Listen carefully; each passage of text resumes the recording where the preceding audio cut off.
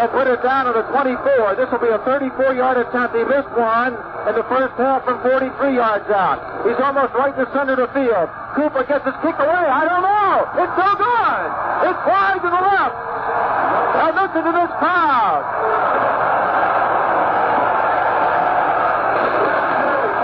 15,000 crowds blowing their approval here tonight. Huh? You might find some people who want to write this team off and kiss this team goodbye, but you won't find it at Memorial Stadium here tonight.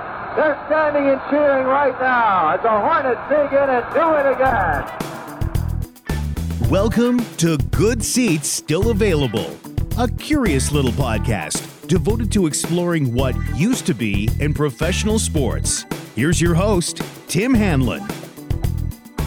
Hiya, how's it going? My name's Tim Hanlon, your host for this episode of our curious little podcast journey into what used to be in professional sports. We call it Good Seats Still Available. Thanks for coming by. Thanks again for finding us, telling your friends about us. We love hearing from our listeners, and we appreciate you giving us a spin for yet another week of fun-filled excitement in our little journeys together. This week, it's back to football. I know there are a ton of you out there who enjoy and regale in the past histories of the professional football game. And there's no better person to have a conversation with about the history of professional football in this country than our guest this week. His name is Upton Bell, and a very intriguing person in the history of the sport. He was literally, like his book that we're going to be talking about, his autobiography, present at the creation. Yes, he was present at the creation of the NFL, and we'll talk about that, as he was the son of the second commissioner of the National Football League. His name was Bert Bell. He was the commissioner from 1946 until 1959.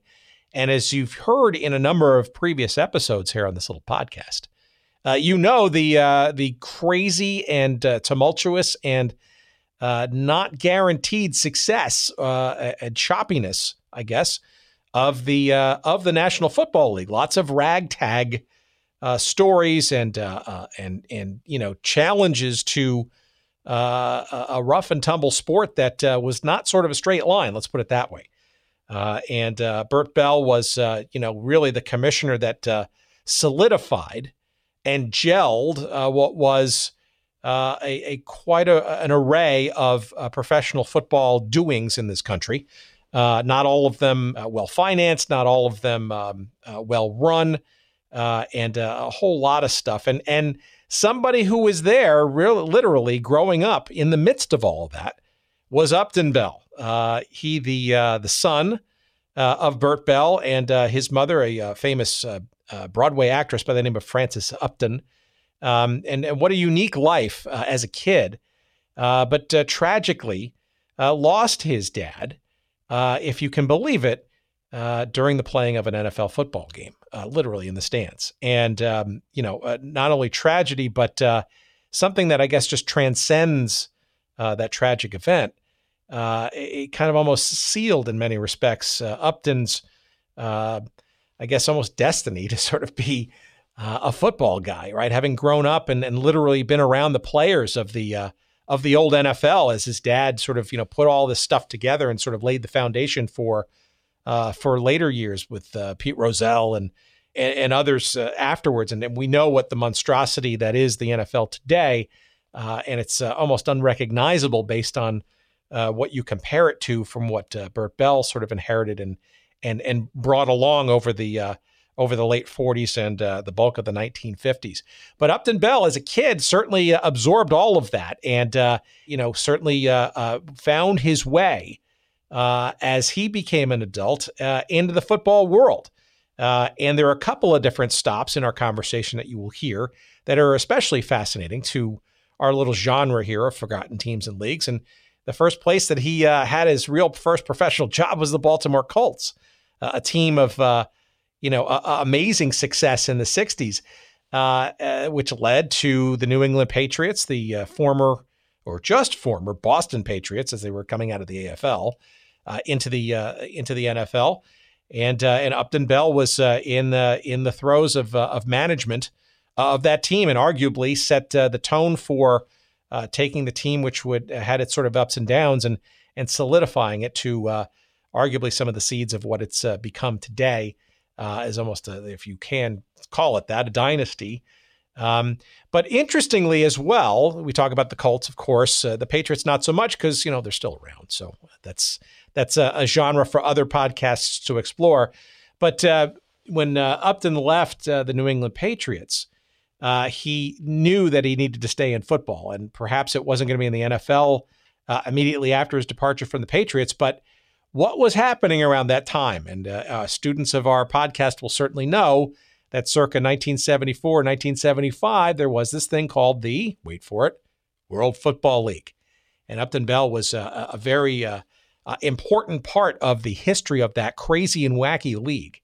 And if you remember any semblance of the New York Stars at the old Downing Stadium on Randall's Island in New York, if you remember the one game that the Stars played when they were announced to move to Charlotte in the middle of the season in 1974, that one game being played in Chicago, where they were officially known as the Charlotte Stars.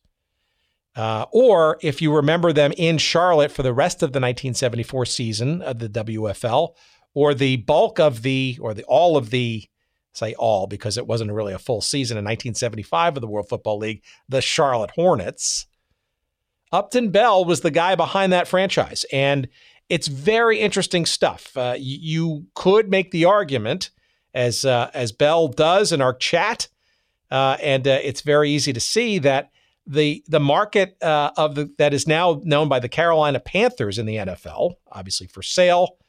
We think it's past a $2.5 billion mark. We'll see where it goes for. Upton Bell largely was responsible for, shall we say, tilling the soil of that market, the Charlotte, North Carolina market, in the earliest days in the 70s for its readiness for pro football. He knew that there was an appetite for it, and that was, frankly, his condition if he was ever going to get into the WFL, is to either launch a franchise or relocate one to that market. And years later, he's been proven more than right, as we see just an astronomical amount going now for the bidding for the Carolina Panthers franchise. So much stuff to get to with our very fun and interesting conversation with Upton Bell. He, the author of Present at the Creation, My Life in the NFL and the Rise of America's Game, coming up in a couple of seconds. So an interesting promotion. So aside from going to our friends at sportshistorycollectibles.com, where you can use the promo code GOODSEATS to get 15% off your purchases. That's where you're going to find all kinds of fun and interesting memorabilia for teams and leagues that are not around anymore, or teams that have just moved to new locations and have different personas now. Go to sportshistorycollectibles.com and use that promo code GOODSEATS and make sure that you get 15% off your purchases when you go there. Of course, our sponsor, our longtime sponsor, is our friends at Audible. And audibletrial.com/goodseats is the place to get your free 1-month subscription to the Audible service and a free audiobook download for you to enjoy. And this, I think, is our first guest, our first author, whose book is indeed in audiobook form. Yes, on Audible. There you go. You say it 3 times fast. It's not easy. Upton Bell's Present at the Creation is indeed an audiobook. That could be the first free book that you download using your free trial at Audible. audibletrial.com/goodseats. Get your free 1-month subscription, and why not use your free audiobook download credit for Upton Bell's book, Present at the Creation. And we're also going to have a very interesting promotional thing at the end of the show. So if you listen to the end of the show, you're going to have a chance to win a free copy of Upton Bell's book. It is a tremendous read. If you call yourself a football fan and a student of the history of the sport of football professionally in this country, you will thoroughly enjoy this book by Upton Bell. And listen, at the end of the show, the end of our interview, I will let you know how you too can win a free copy of Upton Bell's book, Present at the Creation. All right, so let us tease you into listening to the rest of the episode and figure out a way to get a free copy by listening to our very fun interview with Upton Bell here on the show.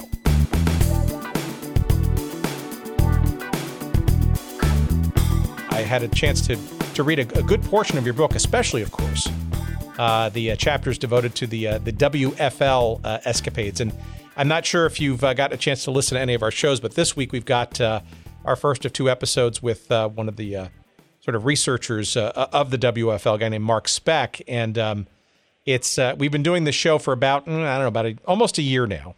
And the fascination of teams and leagues and those kinds of things that have somehow come and gone for whatever reasons is an endless curiosity. And pro football, clearly, no shortage of such. And I suspect some of your personal stories and recollections are going to be very interesting to our audience who has glommed onto this odd and intriguing topic as I have. Well, one thing I'll tell you before we start. Sure. Is and I've reminded people of this. And one of the reasons I went to the World Football League, there were many, but a lot of people don't remember the NFL, but they almost went under too. The early NFL was really the WFL, the AFL, every other thing. They lost 22 teams in the first 20 or so years. And Bert Bell's team, and very few of them were going to survive. If he didn't come up with the draft, you would be talking about history today, and there would be some other league that was started by somebody else. Maybe the All-America Conference, which was a big thing in Chicago. Arch Ward, who nobody trusted in the NFL, was the one behind that. But the NFL, if Bert Bell doesn't come along, my father, no league, period. Well, let's use that as a segue because we have we've talked about some of those early years. We've had a couple of episodes, right? We've had our friend Ken Crippen on episode 18 talking about the All-American Football Conference. We've talked about the Cleveland Rams with our friend Jim Selecki in episode number 12. And we also did go very deep. One of our earliest episodes was about the Steagles.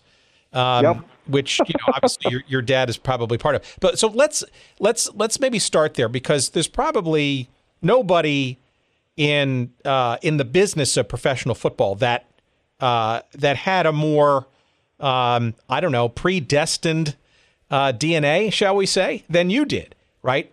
Given your father's experiences with the NFL and you growing up in and around that, no? Right. Well, I think I'm probably the only person alive now with Dan Rooney gone. Art Rooney Jr. is a little bit older than me. That really knows the whole story from a club owners to a commissioners to a club owners to a team. I know the only thing I was missing was being born early enough to be in the Canton showroom with Jim Thorpe. But back to 1937, I can tell you everything. Well, so let maybe some of those earliest childhood memories, I guess, because you're growing up as the son of the then NFL commissioner, right? And you're mentioning, right, not necessarily the strong and solid and future is bright NFL, but arguably a league that clearly in the shadow of Major League Baseball, right, the national pastime, and not necessarily a future that was guaranteed by any means, especially when you look at going through the war and stuff. So maybe some of your earliest memories as the son of the leader of the National Football League and all its. Well, why don't I don't mean to interrupt, but why don't we just take it a little bit before that? Sure. Because I was the son of the owner of the Eagles, who paid one player $5 a week extra to babysit me. Well, okay, let's hear about that. How does that happen? So you tell me when you want to start. Are we recording or we're not recording? Oh, we're going. Let's go. Oh, we're going. I'm sorry. Okay, so what I'd like to do is take you back to really when I was born in 1937. I lived the first 4 or 5 years in a hotel that my father's father owned, the Ritz-Carlton in Philadelphia, and then lived in various homes around the area with 33 football players. And, of course, as a young child, you think it's pretty damn exciting to go from place to place, not realizing that the reason that he moved from place to place is what he could afford. And at that time, it was interesting because he and Art Rooney both founded their franchises at the same time, with the idea that they would try to survive together. Rooney, naming his team, originally it was not the Steelers, but he renamed the Steelers, and then Bert Bell came in and bought the Frankfurt Yellow Jackets with my mother's money, and walked by a sign, saw the National Recovery Act, and said that's the Eagles, and they were on their way. And actually, a friend of mine called me about 10 or 15 years ago, and he said, do you know that I think we've traced it?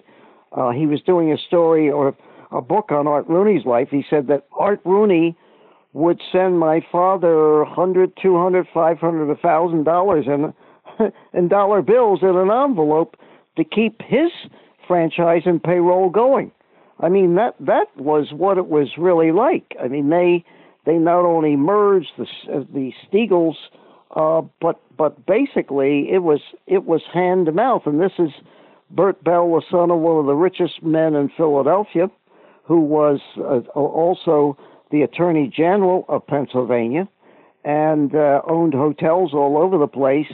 Yet his father, who was very, very big, that actually one of the founders of the Walter Camp Rules Committee, John C. Bell, said to my father, I've lent you hundreds of thousands of dollars in the stock market. He said, but I am not going to get involved in pro football.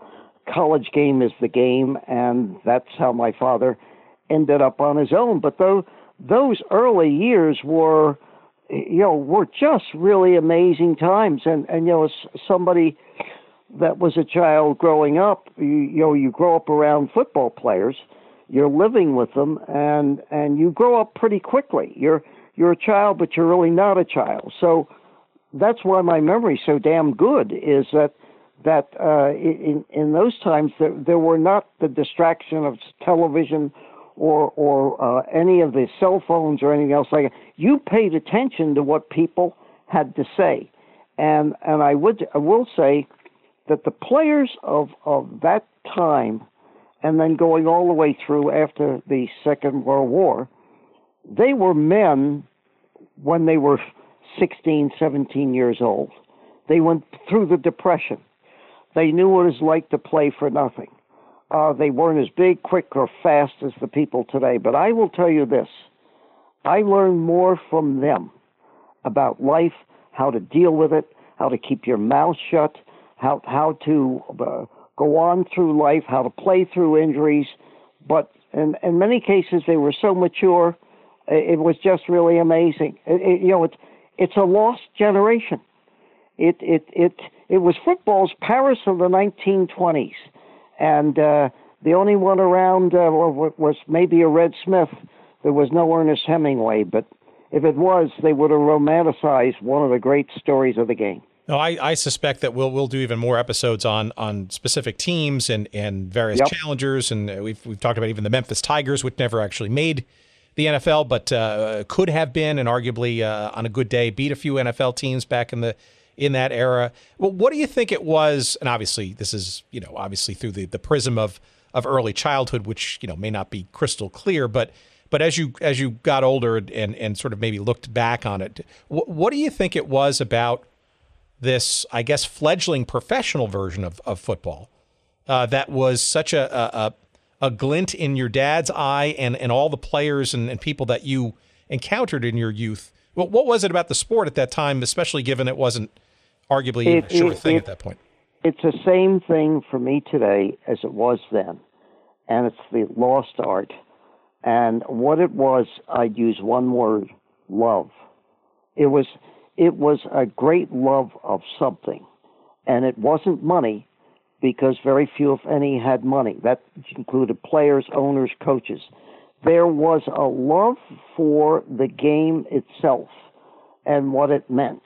And if there wasn't that love, like the love you find in a marriage or with a friend or something like that, it never would have lasted because there was no reason, and I understood this as a child, there was no reason on the face of the earth for people to do what they did then. They weren't going to make any money. My father never made a cent with the Eagles, which he then sold and became full-time partners with Art Rooney. He never made any money with the Steelers. He made decent money as commissioner, but that wasn't it. And I do understand that a book is coming out next year, written by a very famous writer in Baltimore that looks at the 6 original owners of the NFL: Bert Bell, the Maras, George Preston Marshall, Curly Lambeau, Art Rooney, those people. And it, again, he had said to me, and the book isn't out yet, he said, when you look at them and you look what they did and you look at the owners today, billionaires, he said, you're going to realize how much the world has missed with men like that. Now, they weren't saints, and they certainly weren't people that at all times were loving, but they loved something because there was no reason, none, to go on. Yeah, and especially you look at something like World War II, clearly, too. That also was could have easily been a dagger, not only short term, but maybe for the whole kit and caboodle, right? And well, yeah, and again, it was Bert Bell who stood up in the league meetings. Remember, he had the least amount of money of anybody. And he said, gentlemen, this is before he became commissioner. He said, if we close down, we will never reopen. Because a lot of them, other leagues were closing down for the Second World War, and he saw the problems, and he said, we will, if we close down, this was at the league meeting, had to convince them, we will never reopen again. Again, Bert Bell steps into the breach as an owner, and he stepped in the breach with the pro football draft that saved every sport. Stepped in the breach again, because if they had closed and the All-America Conference was coming one way or another, it would have been the old All-America Conference, and Paul Brown would have been commissioner, or Arch Ward from the Chicago Tribune. It wouldn't have been Bert Bell, and those teams, including the Giants, that did have some money, the Maras, they never would have opened again.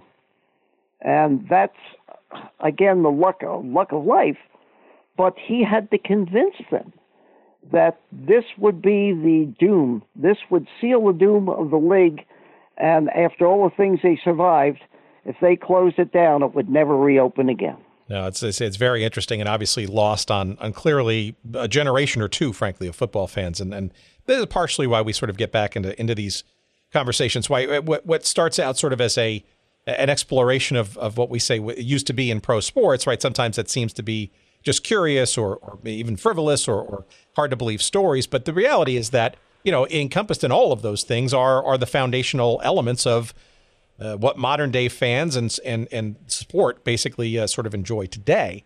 I don't want to get too much into your dad's background, because this is really a story about you.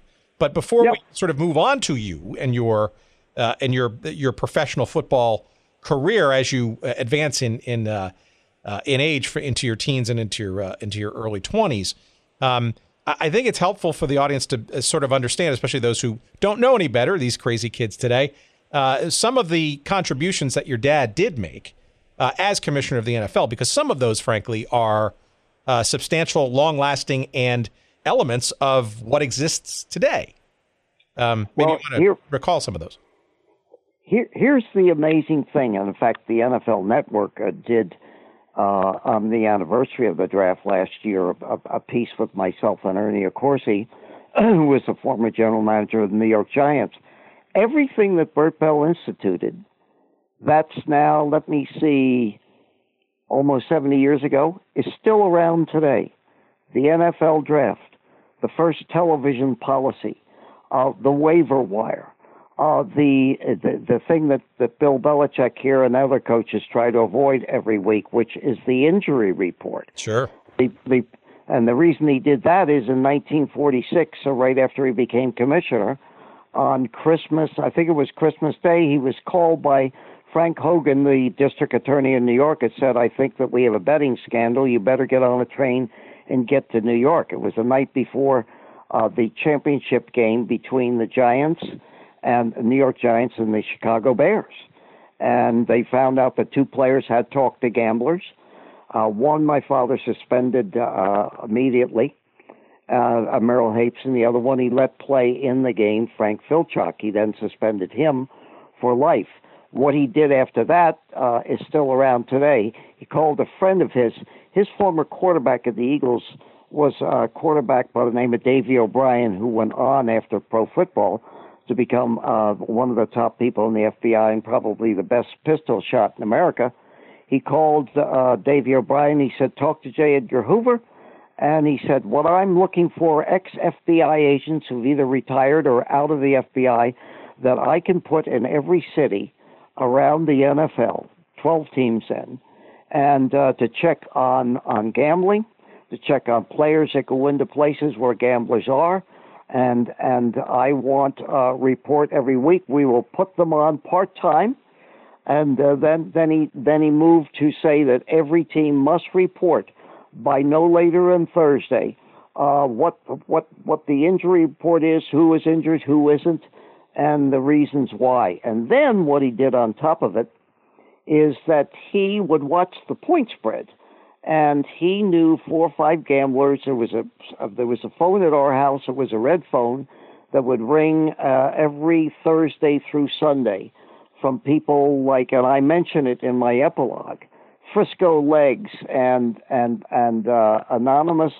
gamblers that would not give their full name and would call in right up to game time and give him the reports on what the point spread was. And if he saw it fluctuating and moving too much, he would immediately call the team and say, I want to know, is somebody hurt that you haven't reported? If they have, they can't play. So he instituted that. He instituted also the thing that Roger Goodell hides behind today. He had my uncle, his brother, was the governor of Pennsylvania and later the Chief Justice of the Supreme Court of Pennsylvania. He had him right into the record and rules manual and the NFL bylaws that the commissioner, in the best interest of pro football, would have the right to rule on any disputes between owners and players and owners and owners. And that's still there, 60 or 70 years. And that was the Bert Bell rule. And he used that to protect himself not only from owners that he thought were getting out of hand, but also players. So there is a whole litany of rules that he put in that still remain in the rule book today. But the two major things, and I know that Pete Rozelle got credit for one of them, but it was really Bert Bell, the television policy and also the pro football draft. Yeah, also things like sort of acknowledging and the union and the Pro Bowl and some of those things too, right? So there's a whole bunch of things that arguably, to your point, Rozelle certainly clearly given the sort of modernization mantle, right? But I think a lot of it, much of it, substantially goes back to Bert Bell, your dad, in the earliest of days of this league. Every player today should get down on bended knee and thank Bert Bell, because he was the one that went to the owners and said, if you don't recognize the Players Association, you'll have to fire me. You think Goodell or you think anybody today would do that? Not. He was willing to put his job on the line, he said, because the players deserve a union and the players deserve the treatment.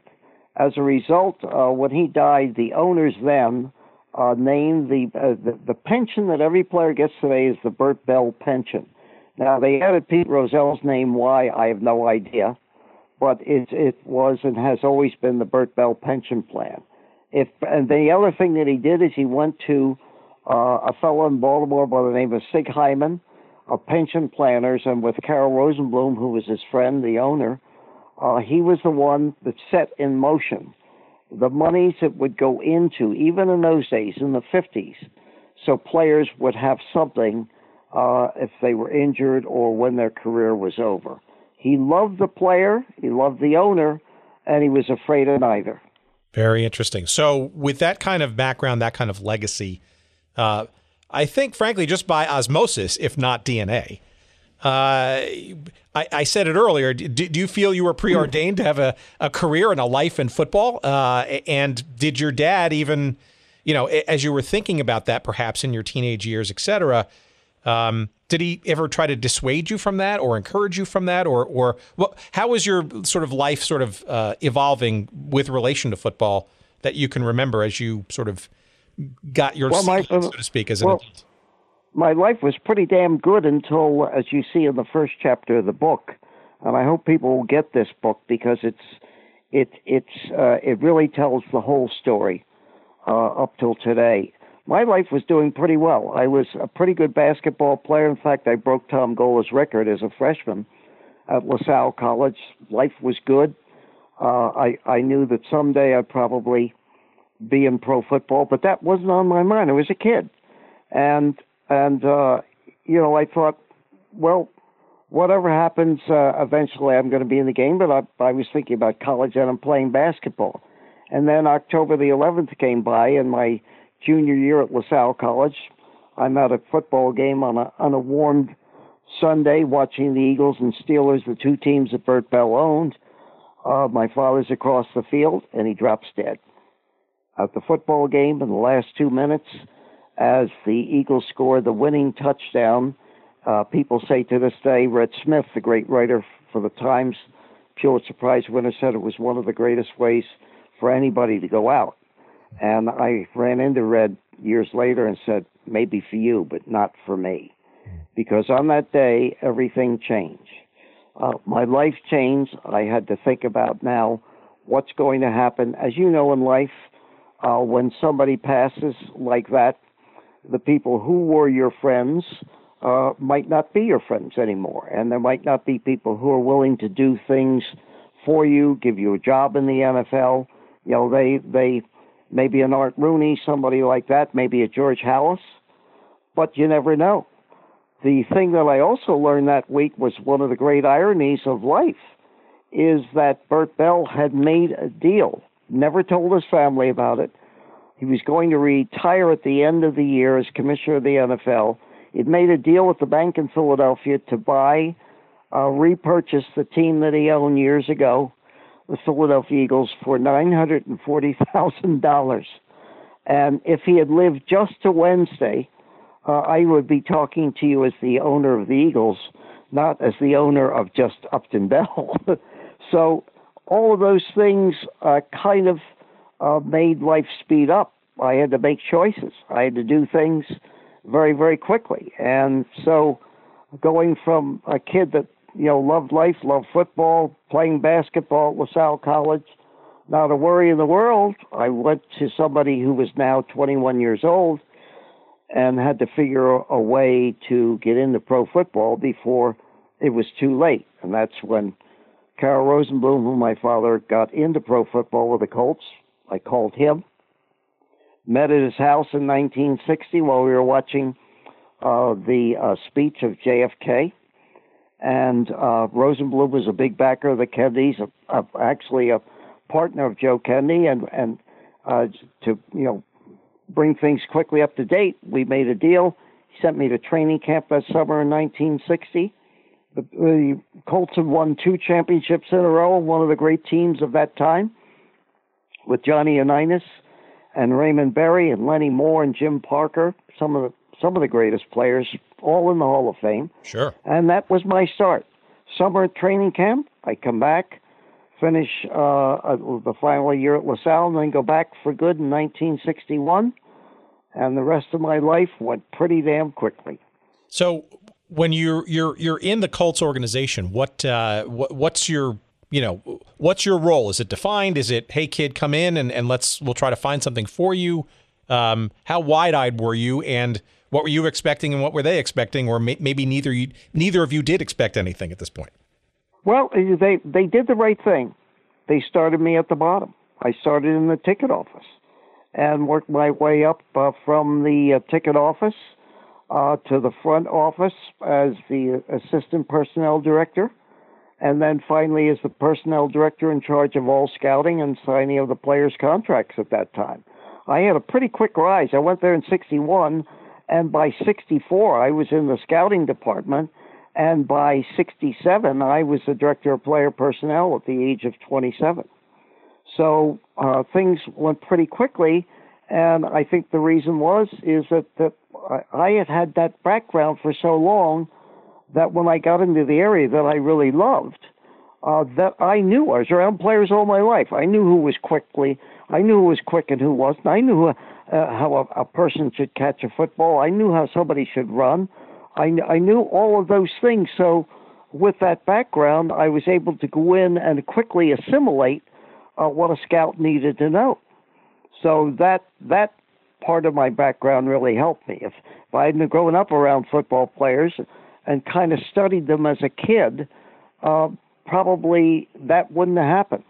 Yeah, that's interesting, right? Because, you know, there's sort of a thing out there, right? If you kind of know at an early age kind of what you are good at and or what you want to do, it almost seems like, in many cases, not always, and life does throw curveballs, et cetera, but, you know, you kind of almost orient some of your learnings and your thinking around some of those things, and it just becomes a natural sort of segue. And clearly, you know, you had a whole bunch of that, either unbeknownst to you or now more pronounced. It was almost like a reservoir of knowledge, right, that you could literally dip into, right? And obviously by your 20s, right, you're literally moving up the food chain very quickly, and I think that's a testament to your childhood background.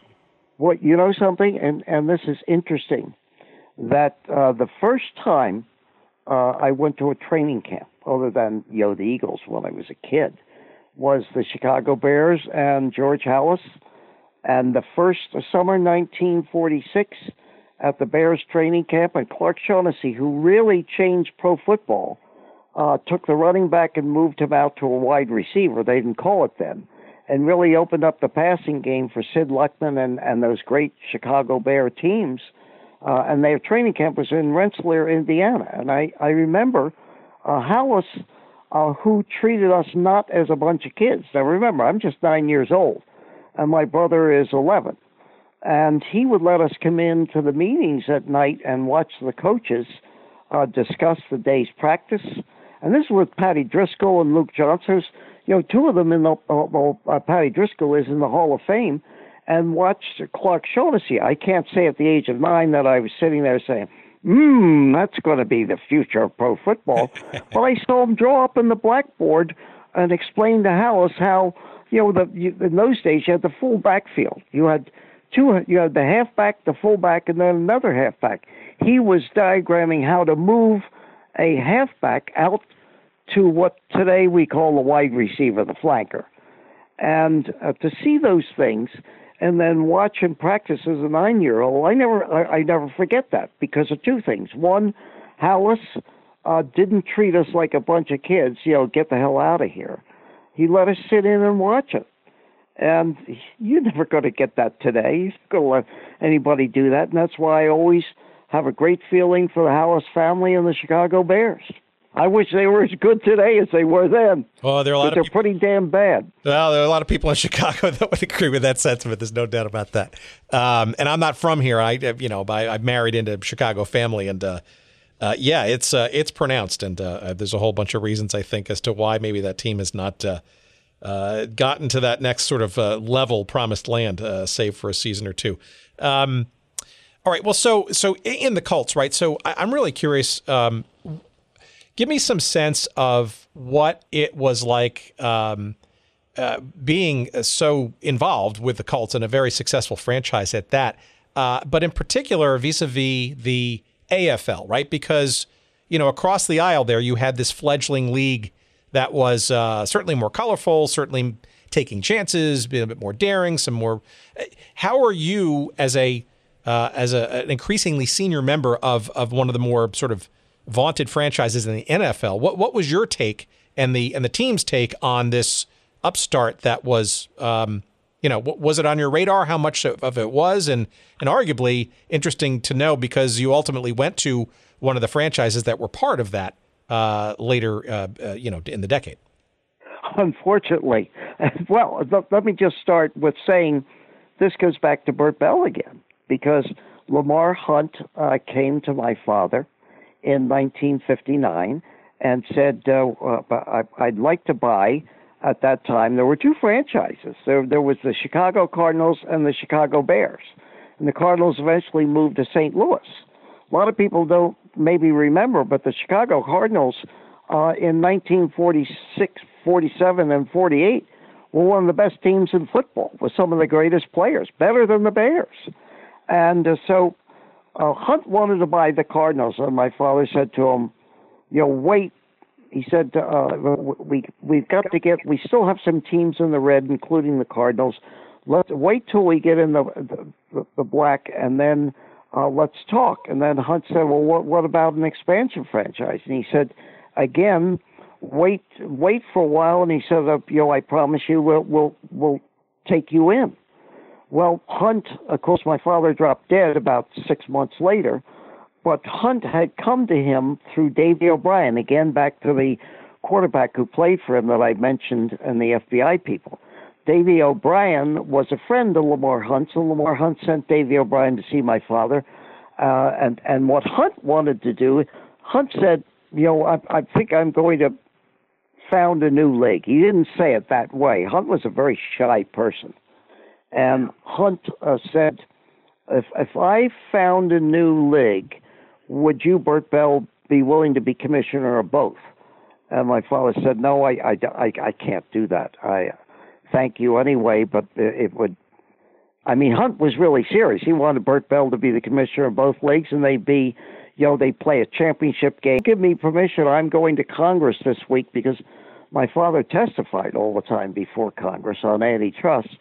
And he said, if you'll let me do it, I will announce that there is a new league coming and we welcome the competition.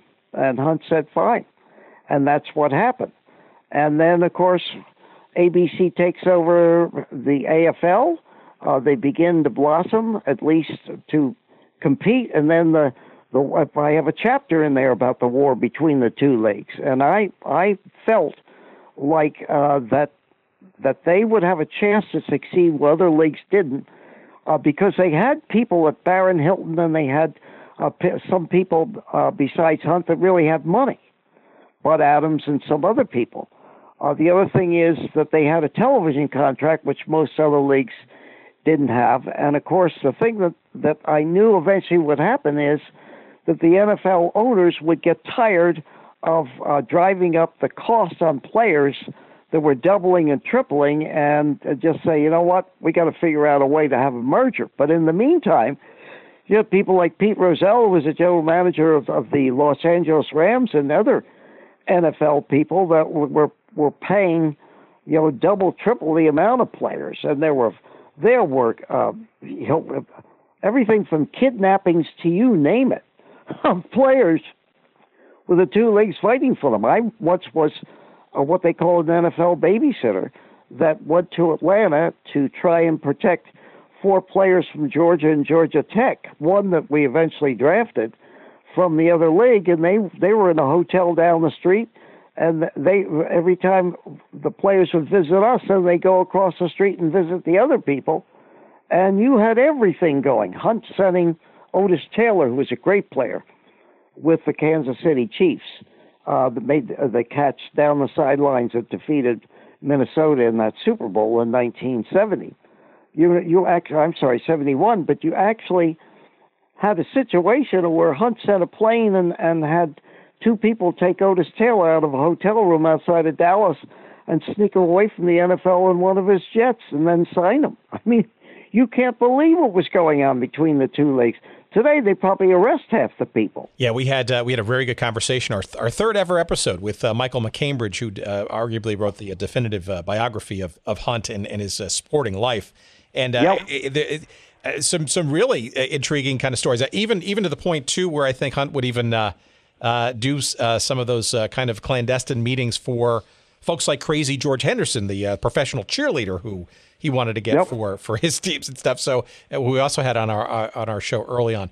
So I think that's also very interesting too, because for you to sort of see the eventuality, I guess, of the AFL and its, I guess, as the years went on, sort of inevitable end point in some way, shape, or form, right? They did have leverage, right? They had a television contract. They had money. They had owners who were willing to, stick it out for a period of time and had the wherewithal to do so. I think it's really interesting, especially in contrast to what we'll talk about in a couple of seconds or in a minute or two, is the WFL, which had little to none of those things, right? And they did, but I will tell you this. Here's the breaking point. Here's what really made the merger. When the AFL brought Al Davis in as acting commissioner, and Davis went out and signed every big name, secretly signed. John Brody, all of the quarterbacks. He signed all the top quarterbacks, not the Unitas or the Stars, but all the top quarterbacks in the NFL and all the top players. Signed them with secret contracts. And when the owners found out about it in the NFL, that was what made the merger. As much as I disliked Davis about certain things, he was really brilliant with that. He said, you know what? He convinced the AFL owners, he said, this is war. And he said, you give me the power, and I'll go out, and I guarantee you, because there are a lot of players underpaid in the NFL, and I guarantee you we'll be able to sign them. And he did. And the minute the NFL saw that, and some of them awakened, I think Billy Wade, who was with Hallis at that time, I think they signed Billy Wade. They signed everybody. And in fact, a little unknown secret is that Davis was really PO'd because he didn't want the merger. He said, we can beat these people. And he wanted to continue on as commissioner. And they finally went to him and said, Al, look, Tex Schramm and Lamar Hunt and some other people put together this merger. I'm sorry, you're out. Davis was really pissed off because he felt that they got a new contract with NBC. They dropped ABC, they got NBC, they got the money, and they went out. And by the way, I would have been in favor of having peace, but I would have been in favor of maintaining the two distinct leagues meeting in a Super Bowl the way it originally was. I didn't like it at all. This AFC and NFC is crap. That was really because there was two different styles of football. NFL much more conservative. AFL wide open. AFL more great African American players, which, by the way, I detail in one of my chapters in my book about being in the South during the 60s and the great emergence of the great African American players and the prejudice that you see in the South and the consideration on the NFL, whereas the AFL would go in and they sign many, if you look at their rosters, of the really great African American players. That was the difference in the leagues, and I'll tell you something. To this day, I wish it had remained two separate leagues under one commissioner with a championship game. Yeah, that's interesting. I mean, it's almost taking a page out of Major League Baseball, right? The American League and the National League having some unique sort of differences. Arguably, that's gotten less and less distinctive as the years have gone on, and money has become more of an issue. But that would be a very interesting sort of different dynamic. But that said, you were clearly quite part of a very successful franchise with the Colts, right? Whatever which way it was, right? As an NFL franchise, but then obviously as the beginnings of the merger started to happen and that Super Bowl, or what became the Super Bowl, sort of happened. I mean, you were part of a very successful franchise going into the early 1970s. I guess you were a hot commodity, right? And hence the move to what then became the New England Patriots in 1971, no? Well, one of first and foremost, because the Colts, we agreed along with Cleveland and Pittsburgh to move over into what became the AFC because they needed they needed not only quality, but they needed, I think it was 13 and 13, 26 at the time. But I would say, like all people, I committed the chief mistake of youth, which was, I had everything going in Baltimore, and there were other teams that were interested in me as a general manager. And I saw that I could move into the Patriots and completely rebuild them, which I was able to bring in some of the top people in football. But the mistake was, which nobody should make, is that I got a verbal agreement that I would have the right to hire and fire the head coach. But I never got it in writing, and that ended up, and people warned me. A lawyer warned me and said, you know something? If you don't have it in writing, don't go.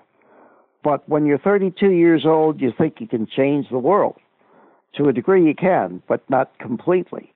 And that was my downfall, not getting that. And when I wanted to fire the coach, we had the team really going, good people coming in. The owner stepped in and said, you're not going to do it. And that from that on in, it was downhill, and eventually I got fired because I couldn't get along with the owner. And I was only, when I was fired, I was only 35 years old, which most people are just starting off at that time. So enter the WFL.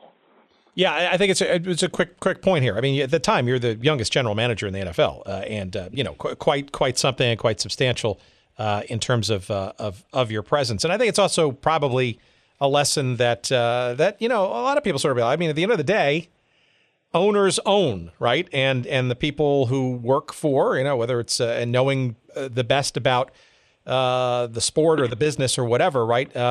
Not always owners know how to own. They don't necessarily know how to run. But obviously, at the end of the day, the tie goes to the person writing the checks. It's an issue, right? It's a great line that I told Ernie Accorsi of the Giants. Is there are only two things in the NFL? You're either an owner or a renter, and you'll always be a renter, whether you're Bill Belichick, Tom Brady, Peyton Manning, anybody, Vince Lombardi, you name them. They were all renters, just like Upton Bell. And that was the key. If Bert Bell had lived another couple of days, I would be an owner, and I would be renting people.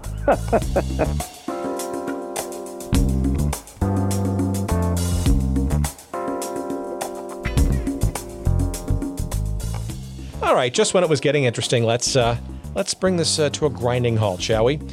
Just kidding. We got to pay the bills around here, and our friends at Audible have been very helpful in attempting to allow us to pay some of those bills, and we want to call them out now and remind you that a free audiobook download is yours for the taking, and also a free 1-month subscription to the service of Audible at audibletrial.com/goodseats. Again, audibletrial.com/goodseats for your free 1-month trial of the Audible service, and most interestingly, a free audiobook download for you to enjoy. 180,000 titles and growing every day to choose from, and there's absolutely no excuse to not find at least one title amongst that cavernous selection available to you that you won't find to be enjoyable and good for the soul, including a couple of books that might be interesting to our audience. And yes, some new ones, frankly, that I'm finally listening to. One that I'm listening to right now is by Carson Cunningham. It's narrated by Paul Bamer, and it's called Underbelly Hoops, Adventures in the CBA, a.k.a. the Crazy Basketball Association, which is really, of course, about the Continental Basketball Association, which for many years was sort of this ragtag minor league of the NBA. And it's a book I'm about 2 chapters into right now, and hopefully maybe a guest will get for a future episode. Also, in my queue, next up, is another guest that I'd like to get. And her book that she wrote is also narrated by her. Her name is Jeanie Buss. And of course, Jeanie is the daughter of Jerry Buss, of course, the wildly successful founder of the Los Angeles Lakers and the LA Forum. And Jeanie is clearly today the brains behind the Los Angeles Lakers today. She and her brothers were active, of course, in things like, along with her father, World Team Tennis the Major Indoor Soccer League with the LA Lasers, all kinds of stuff. So her book is next on my list. That's called Laker Girl, and that too is available on Audible. And again, it's one of the many thousands of titles that you can choose from when you go to audibletrial.com/goodseats. And again, you too can get your free audiobook download to give it a try, perhaps one of those two, or perhaps one of the other 180,000 titles available to you as well. Give it a try, audibletrial.com/goodseats. Thanks for listening, and back to our conversation.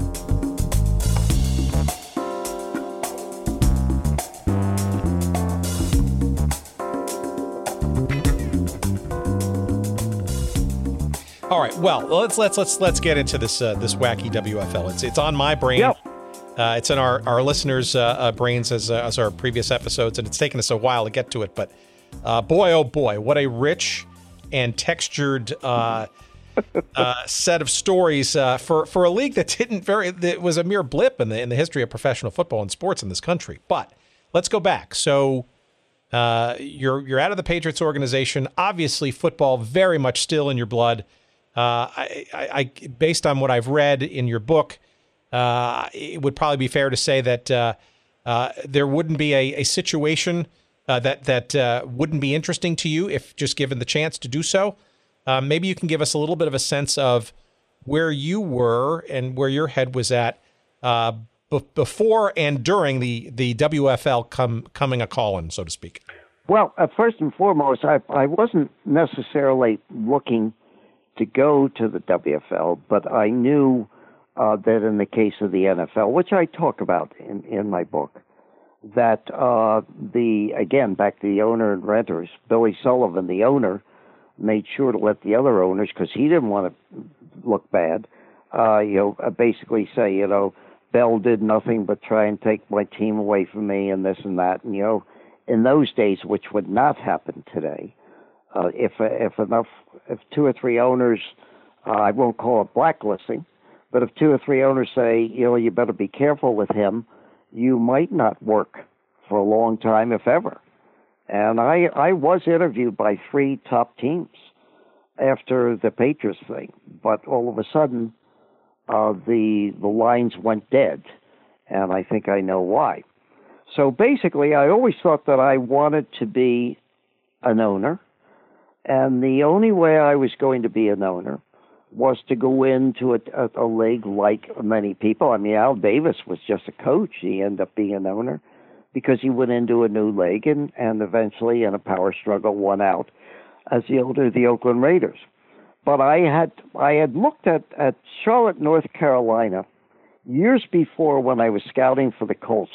There was another league. It wasn't called the International League, but there was a player I was interested in that played in like a semi-pro league in Charlotte, and his name was Winston Mapp, and he was a pretty good receiver. And I just went by.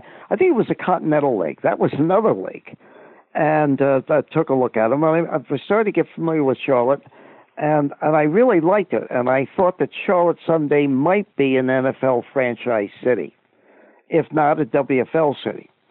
So I went down, met with the mayor, who was one of the richest, most powerful people in the South, John Belk of Belk Department Stores. I talked to him about the situation there, and I was thinking about possibly bringing a team there. And he was okay, but he was a big Redskins fan because, remember, North Carolina and Georgia and those areas, especially when the Redskins first went south with George Marshall, was a big Redskins area. So anyway, I finally convinced him, and then I went to Howard Baldwin, who's now a big Hollywood producer, and was the one, by the way, who made the movie Hoosiers, and said, I'm interested, because he was partners with Bob Smertz, who owned the Celtics at the time, but also owned the New York Stars, and convinced him to let me take the Stars, because Smertz was in real financial trouble, and transfer them from New York to Charlotte, North Carolina, which is what I did. In fact, I remember the day that I held a press conference with Baldwin to say that they were leaving, and Howard Cosell said, Listen, young man, Upton Bell, who the hell do you think you are taking a team from the greatest city in America down to that dump in North Carolina? I still laugh to this day because Cosell was such a put-on. But anyway, I took the team to Charlotte, and our opening game was against the Memphis Southmen, who a year later would have Zonka kick in Warfield, which started the football wars all over again.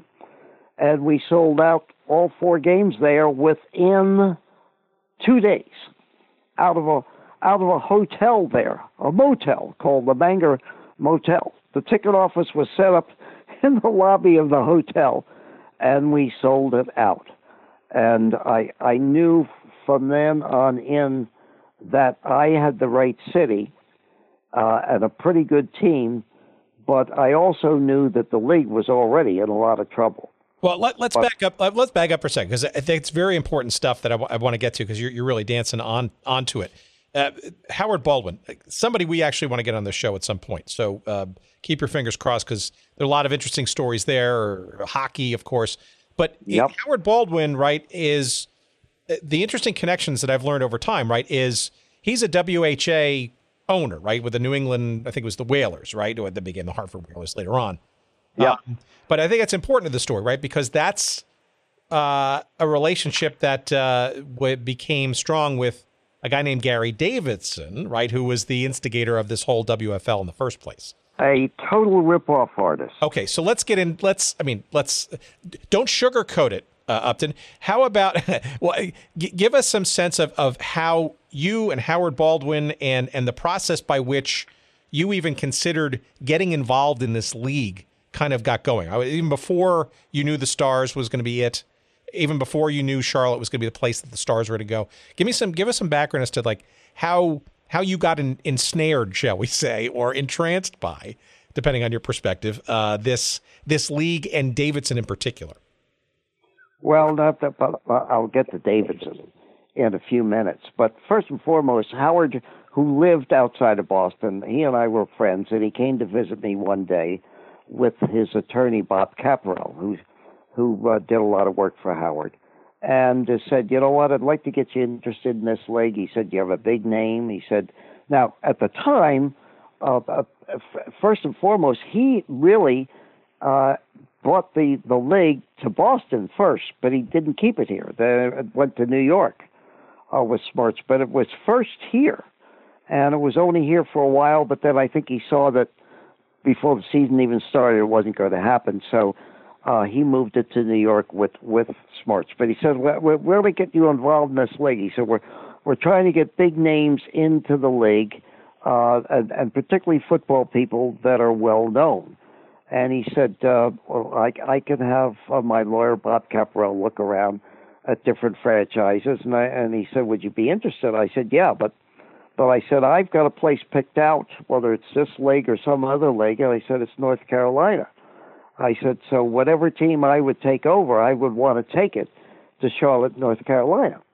And the first thing was he said, well, let me have Gary Davidson, some people like take a look around. The first thing was to take the Detroit Wheels there, but the Wheels went out of business before I could even get to them, and it would be a bad deal. They were no longer in business. So then Baldwin came back to me and he said, Smarts might want to get rid of it. Actually, Baldwin, as his partner, had a deal with the very famous Broadway producer David Merrick to buy the team for $2 million and take it off Smart's hands. And they were playing out in Long Island at the time, at not a very good place. But Merrick had the money and everything else, and they wanted to sell it. But Smarts kept saying, "No, I want more money." And because of that, David Merrick said, "The hell with you! I'm not going to do it." So Smarts was stuck with it. And Smarts was getting in deeper financial trouble with his partners at the Celtics. So he wanted to dump the team, and that's when Baldwin said, "How about the Stars?" I said, "Well, I'll take them over." I said, on a deal, on an agreement with Smarts, I'm not going to buy them. I'll take them over with an option to buy them if they make it in Charlotte, North Carolina. So Baldwin arranged it. And I remember going to New York and meeting with Smertz at his flat in New York, having dinner there, and Smertz handing me a check for $10,000. He said, "This will get you going." And we signed an agreement that if I could get the investors together in Charlotte, that I would pay him $2 million. Of course, that never happened. But Baldwin he had founded it was originally the Boston Whalers and then the Hartford Whalers.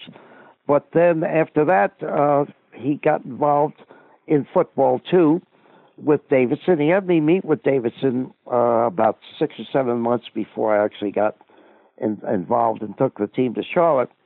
And my first impression of Davidson is that this is a quick buck artist.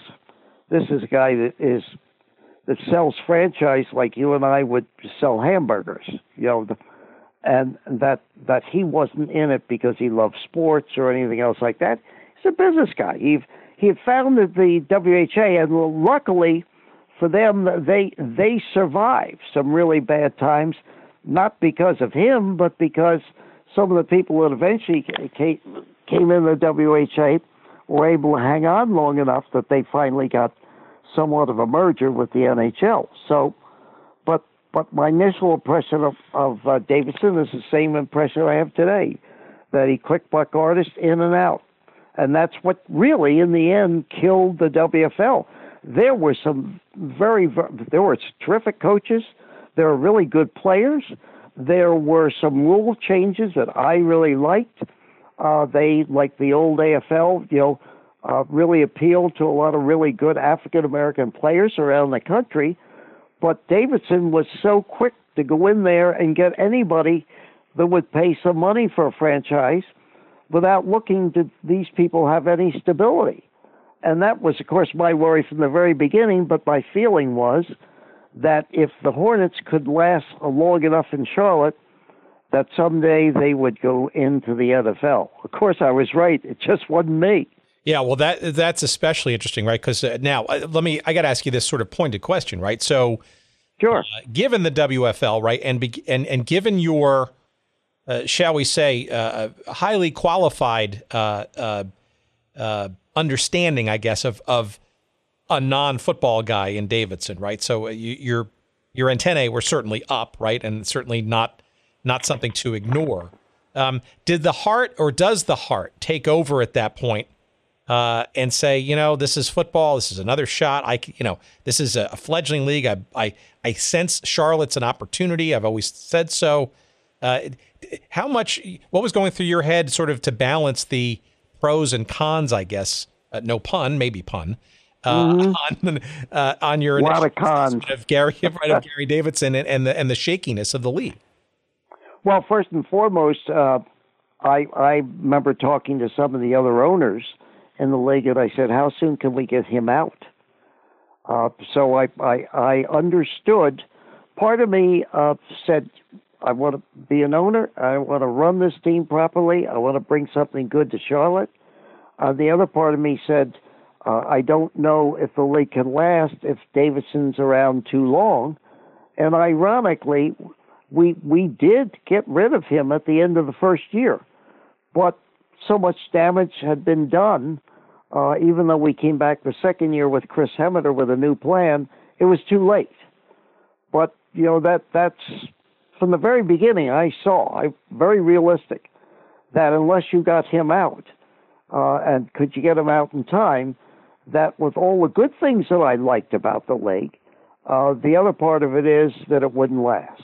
So did you ever get to a Stars game at Downing Stadium on Randall's Island, that sort of dilapidated stadium, before you made the purchase and went through that press conference, or were you kind of getting it? No, I did not. I had no interest. I knew Babe Parilli, who was the coach, who I did replace in the second year, but I knew Babe, and I knew a lot of the players. Now, remember, some of the players we had played against and lost in the biggest upset at that time in NFL history, the Jets. There was Jerry Philbin, who played against us in 1968. There was John Elliott, and there were other players that I was familiar with. And for that league, I knew the team was pretty good. I knew Randall's Island was ridiculous.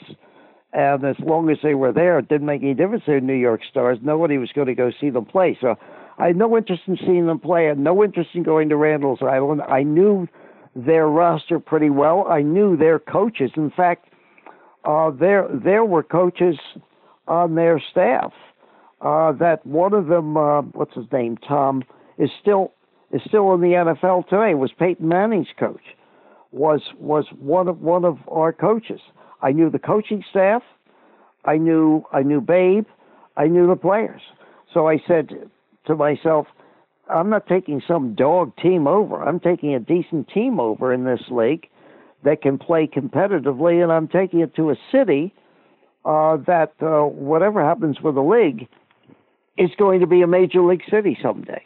So those were my considerations, all the while knowing the danger, too, of dealing with Smertz, because he was very desperate, and he kept calling, all the time, if you got my money yet, if you this or that, and also a lot of the people that he owed up there, cleaning services, everything else like that, they came down and eventually sued us. And actually, as I have in the book, one game we were playing in Shreveport the first year, and if you remember the sheriff out of the Dodge commercial, that sheriff in Louisiana came in and was going to arrest everybody unless we gave them the equipment that was our equipment that was under some type of lien to a cleaning agency in New York City. So we ended up playing the game, and then afterwards the sheriff took over all the uniforms, and our team flew back to Charlotte without any uniforms. We finally got them out for the next game, but that's what the league was like. Well, I got to say, this is an interesting point of order here. So it seems to me that the I guess the reclaiming of uniforms was a common thing in this league, right? This is not the first story I've heard where uniforms were taken as either collateral or whatever. What is it with the uniforms? Like, who's thinking that these things are actually valuable enough? They're not, but you can't play the game without them. So, in many franchises, Birmingham, who ended up playing in the championship game the first year before they closed the league down the first year, and played against Florida, who was owned at the time by Robbie Loud, who worked for me here, they owed back taxes to the IRS and everything else like that. They played the championship game, and they were going to confiscate the uniforms for that. Because again, what's the easiest thing to grab? If the owner has no money and the players are hardly making anything, what do you grab? You grab the uniforms because the team can't play without them. All right. Well, some more comicalness, at least from my perspective, right? Okay. So I guess I'm sure. I'm really curious, right? So how do you effect a shift and a move of a franchise literally in the middle of the season and literally, I don't know, a number of days before your next game, which is an away game? How does that even? I mean, I know Houston moved to Shreveport. You guys moved down to Charlotte, obviously with a stop in Chicago first for your first game as Charlotte. I want to talk about that in a second. Two franchises that already folded sort of outright. Was there any reservation in your mind in this process, given all those things? And did you have any presence of mind to sort of say, "Holy cow, I'm moving a franchise in the middle of the season"? Nah, work? No. Well, a couple things. Remember, now I'm going back to past experiences back in the 30s and 40s, and so I was kind of used to, as a kid, moving from place to place, and kind of absorbing the idea that the great NFL that we know today don't think they didn't go through things like that, and probably worse. So, to me, the bottom line is looking through it. Did I have the right city? Yes. Did I have what I thought was a representative right team? Yes. So I did a lot of work before I took them over. I had gone to Charlotte 2 or 3 times, met with the mayor.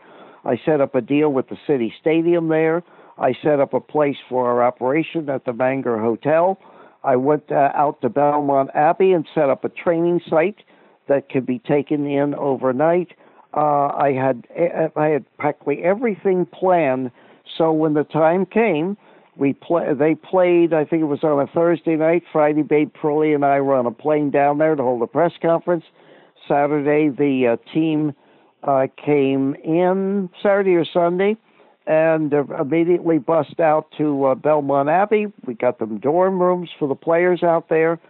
And a lot of people in Charlotte were absolutely fabulous. To this day, I say some of the best people I ever dealt with. So I knew how to do all of that work ahead of time. So it wasn't any big deal to me.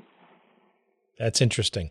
Do you want to talk about the little incident or the specific mechanics of getting the team ready for their first ever game as Charlotte, and I guess still named, the Stars, but playing away in Chicago? Seems a little interesting stories there. Well, we played, we had to play on the road before we came home against, the Memphis Southmen.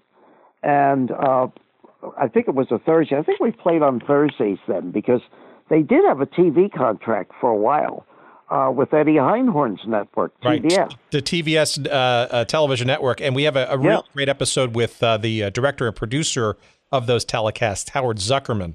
A great episode. I highly encourage our audience, and if you haven't yourself, to listen to it. It's a wild story, including things like parking the truck in the middle of the country, waiting to hear where they were going to go because there were so many franchise moves. I mean, crazy. Well, that's absolutely right. And actually, that they did pretty well in the ratings in the beginning. But there's a lot of stories with that. But we did not open up, but as a new team.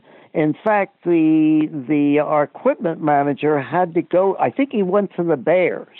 Yes, that's got the Bears, or the equipment manager at the Bears, to help them get new jerseys that will reflect Charlotte instead of the New York Stars. So we did open up in Chicago. In fact, remember that there were a lot of old NFL stars hanging around. I think Butkus was there that night with the Chicago team, and of course they eventually went out of business. But they that wasn't, the players kind of accepted the whole idea, because I said to them after the game, I said, we're going to Charlotte. You're going to find the weather nicer. You're going to find a situation where people really want you. And once they kind of absorbed that, we got on a plane, went to Charlotte, and got ready to play against a sold-out house against the Memphis Southmen. And actually, by that time, I got Arnold Palmer to invest in the team. He gave me a gold Cadillac to ride around the town in, and he came to the opening game. We had a big party afterwards, and Palmer came in. Palmer had the largest Cadillac agency in North Carolina at that time, in Charlotte. And so there were a lot of people that were really good, and it was a tremendous experience for the city and for everybody else. Even though I knew storm clouds were out there with different franchises that were in financial trouble. Well, it was clearly a validation of that the Charlotte, all the homework that you had done previously was absolutely ripe and ready for professional football. For our completists out there, though, before we get into a little bit of that, I really want to sort of nail this down. So you were, in your first week playing against Chicago, you were known as the Charlotte Stars at that point? It was the Charlotte Stars, and I had run a promotion with the Charlotte Observer and the Charlotte News to name the team. So we ran the promotion. I think it ran for about a week or so, and they left it up to me, and I said, who got the most votes? And it was the Charlotte Hornets, because there was a Hornets baseball team there years before. And so the papers, the fans picked the name. So it was the Charlotte Hornets. That's how we got the name. And was it the Charlotte Hornets by the time you had your first home game against Memphis, or was it still the Stars before then you ultimately? I believe it was the Charlotte Hornets by that time, because I wanted it ready for the opening game. Got it. So technically you were the Charlotte Stars for one game during this season. Yep, that was it.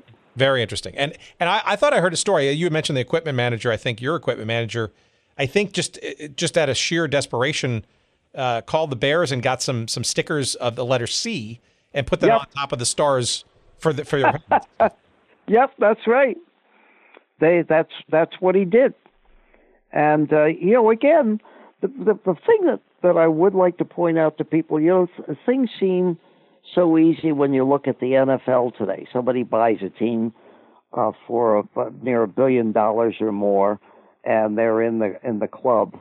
But most of the other leagues that were founded in any sport went through these different things, and you had to be able to deal with it. But again, now it's so easy.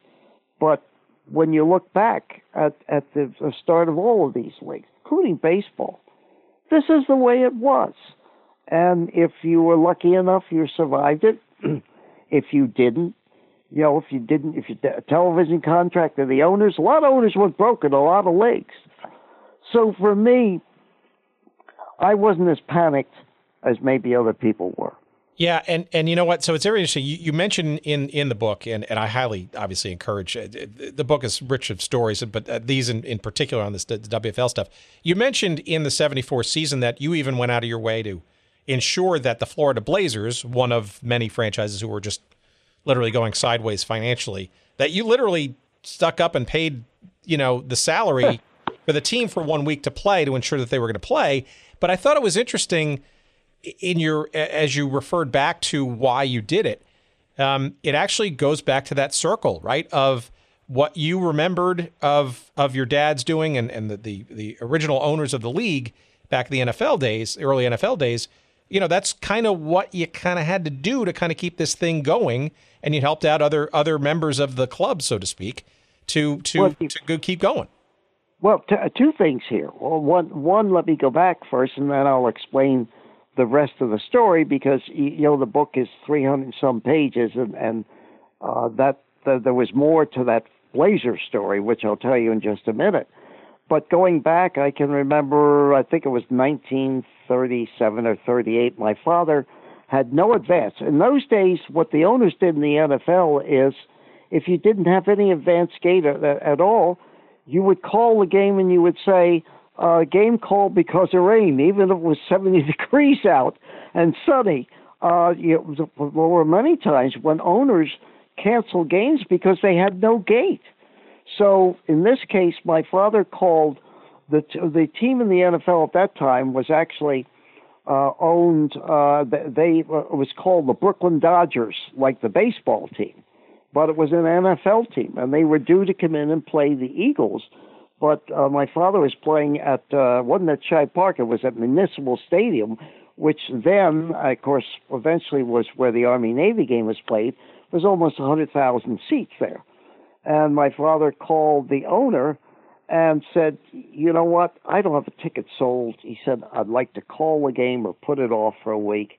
And the owner said to him, you're not calling that game off. He said, I'm dating Sonja Henie now, the Olympic star. Skater. He said, I'm dating her now, and I told her, I promised her a game in Philadelphia, so you better play that goddamn game. My father said, there are no tickets sold. And he said, I don't care. I promised her that game. I'm coming down, and you better play the game. So he ended up playing the game. I don't think there was one person in the stadium.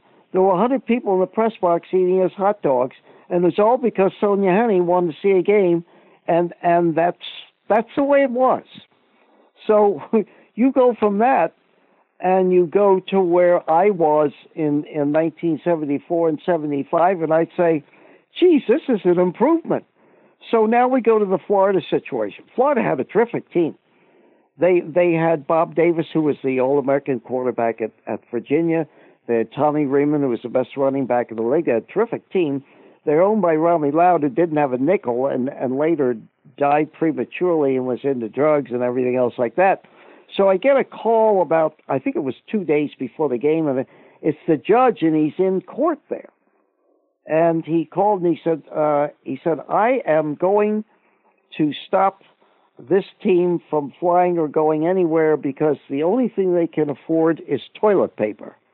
I've got him on the speaker system in my lawyer's office. And he said, they don't have enough money to come up. And he said, I'm legally not going to, I'm going to hold Rami Loud in contempt. He said, so you have only one choice. If you're willing to pay their way up and pay ready for this, pay their game check, I'll let them go. If not, they stay here. Now, I had the game sold out. So what the hell am I going to do? Am I going to now say to the press in Charlotte and the people who bought the tickets, no game because the team can't afford their way to pay their way up? So I said to the judge, I said, I will get the airline and I will pay for the charter flight up and I'll pay a game check.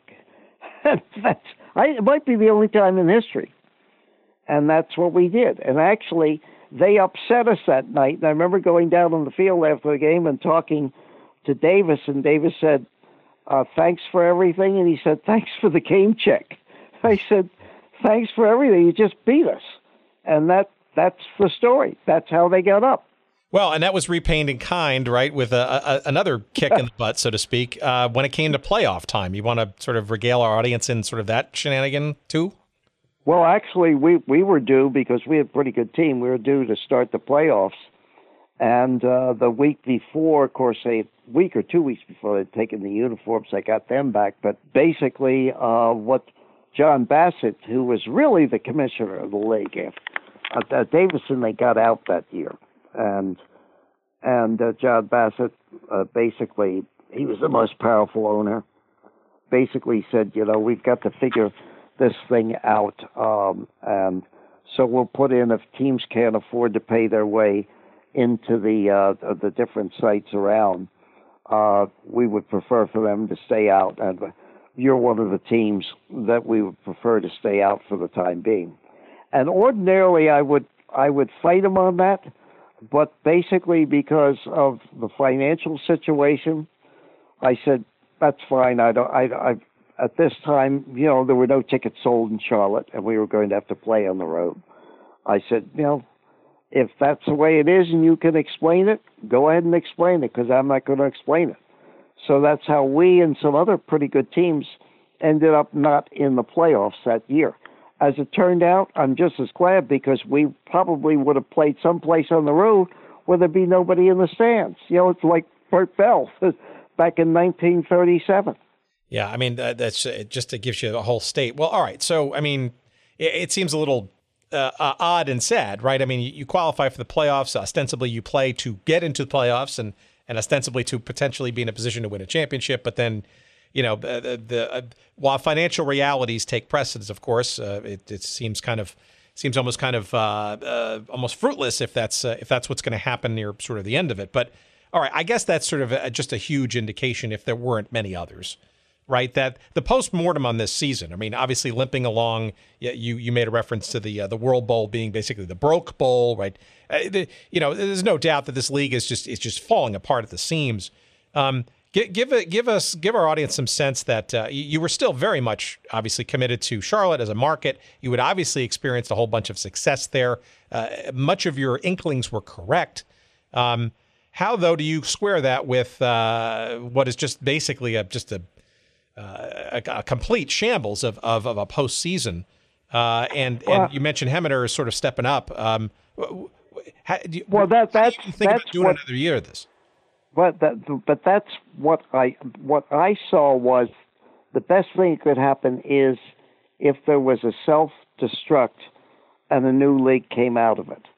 And we had decided way before then to have a crucial meeting in Memphis as soon as the season's over and re-establish the league with new owners and with Chris Hemeter with a plan they called the Hemeter Plan that would now, you could sign players, but you had, if you were going to pay a lot of money, you had to show that you had the money in the bank to be able to sign them, that you just weren't going to go out and sign them.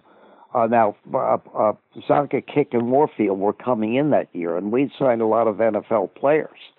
But unless your team could afford them, now John Bassett, the Carling Brewery, John Bassett had millions of dollars, and that's how he was able to sign Zonka, Kick, and Warfield. And in some ways, ironically, because Don Shula and I were friends for years, that stopped Miami's great run. If you remember, Miami won in 72 and 73, and then 74, they had lost Oakland, but they were still the power, and they might have been the power instead of the Steelers. But remember, they lost Zonka, Kick, and Warfield to John Bassett. So the whole idea was a new league, financial responsibility, get rid of the old owners. Davidson's gone, and that really appealed to me. And Hemmeter was a really smart guy, a very brilliant guy. In fact, he was so impressive that Joe Marshall, who was the assistant at Sports Illustrated, who was covering this trip around the league in the off season, decided to leave Sports Illustrated and become the assistant commissioner of the league. He was impressed with what it looked like, that it was now a new responsible league, and still had many new players coming into it and a lot of things going for it. So that's my reason. I was kind of happy in some ways that they shut us down and other teams, because we're going to go anywhere unless, as I talked to the other owners in the league, unless we reestablished a league with different people. And the big question then was, which eventually took the league down and into the second season, is that they had lost so much credibility. We had gotten some fairly decent owners that had money, but what happened was, like everything else, is what the NFL will eventually face with concussions and some of the other things they're doing. Once you lose credibility with the public, even if you're well established for the next year, it's too late.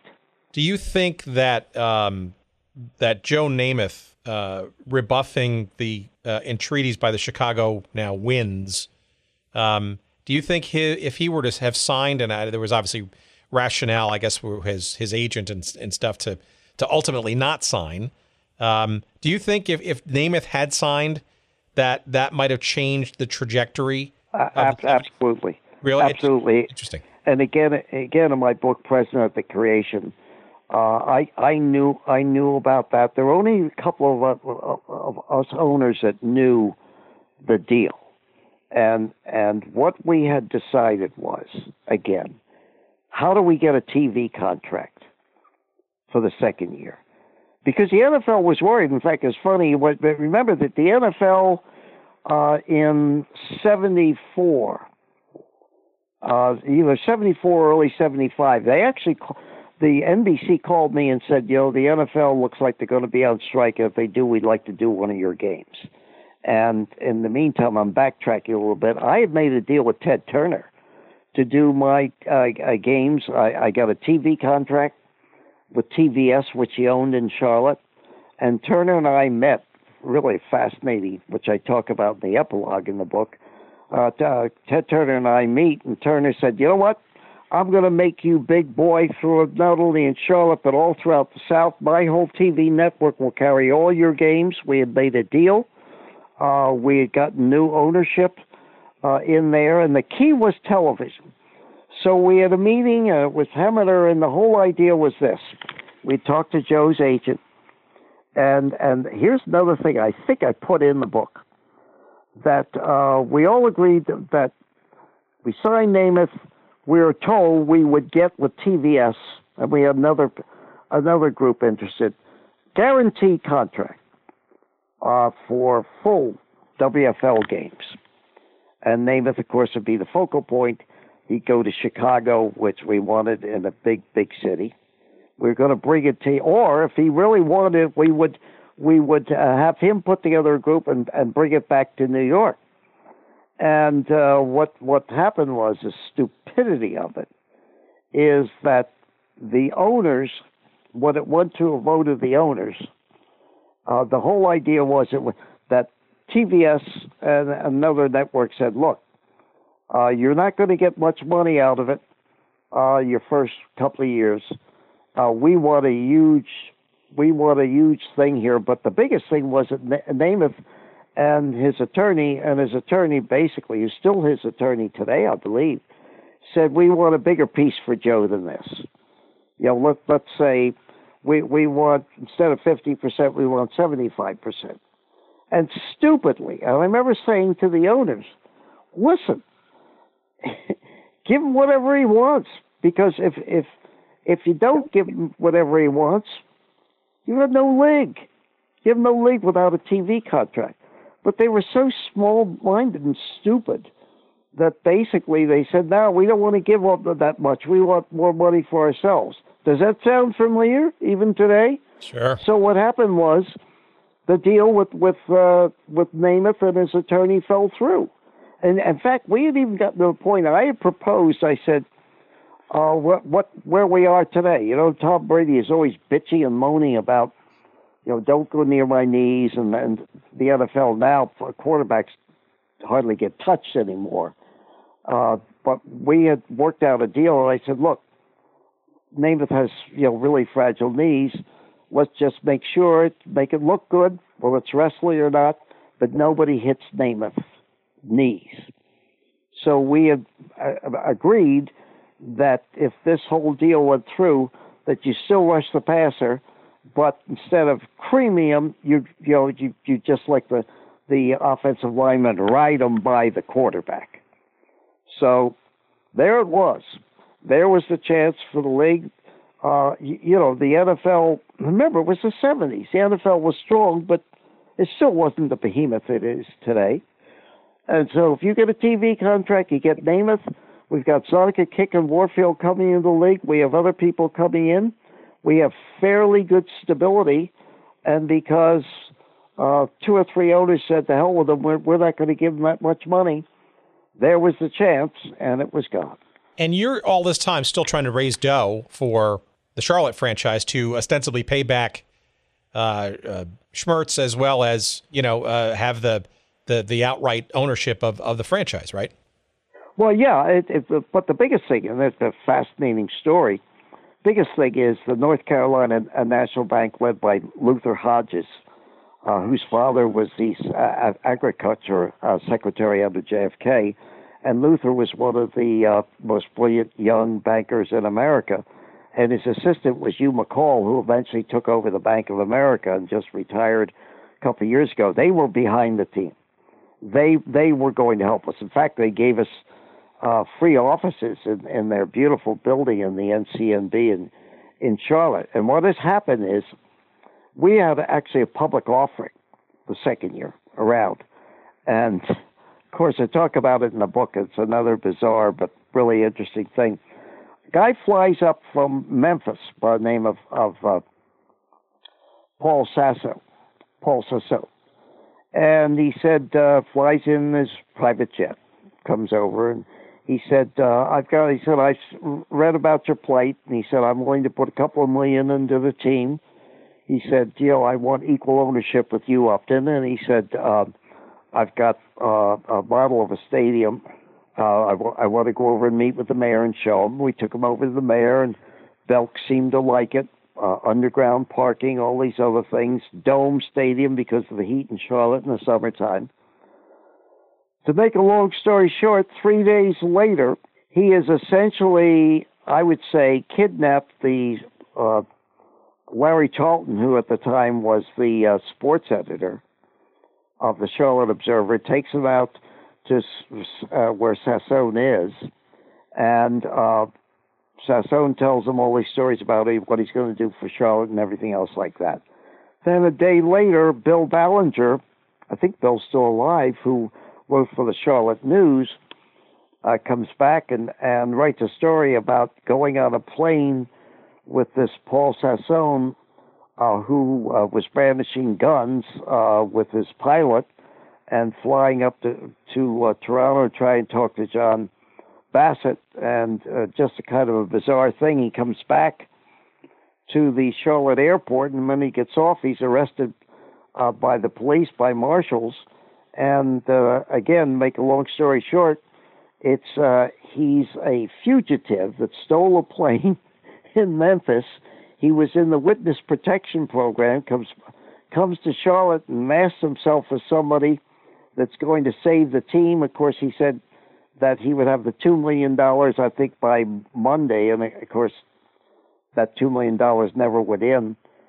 Again, so they go back and they find out his story. He's back in Memphis in jail. And as it turns out, he was put in the witness protection program because his real name was Paul Sassone from New York. He tried to commit suicide off the Verrazano Bridge, and they talked him down off the bridge, and put him in the witness protection program.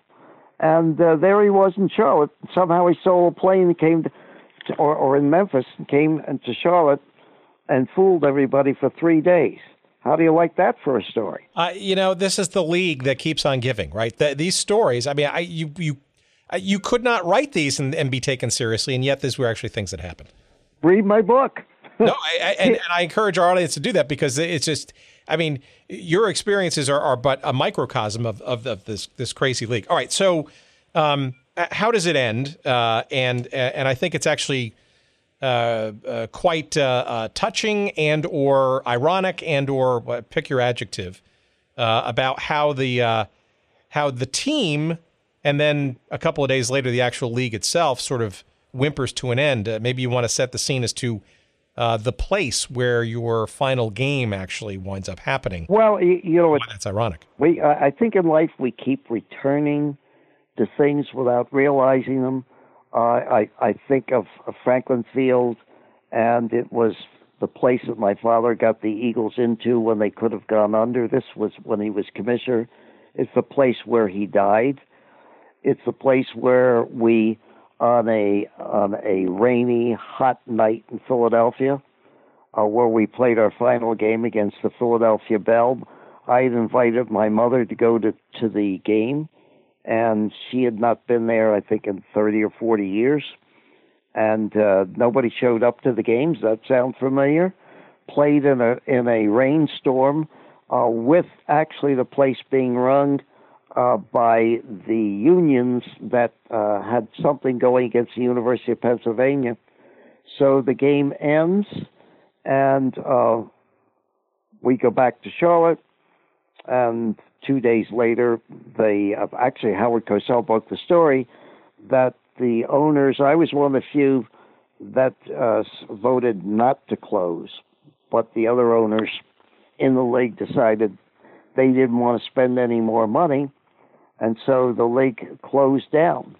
And that was it.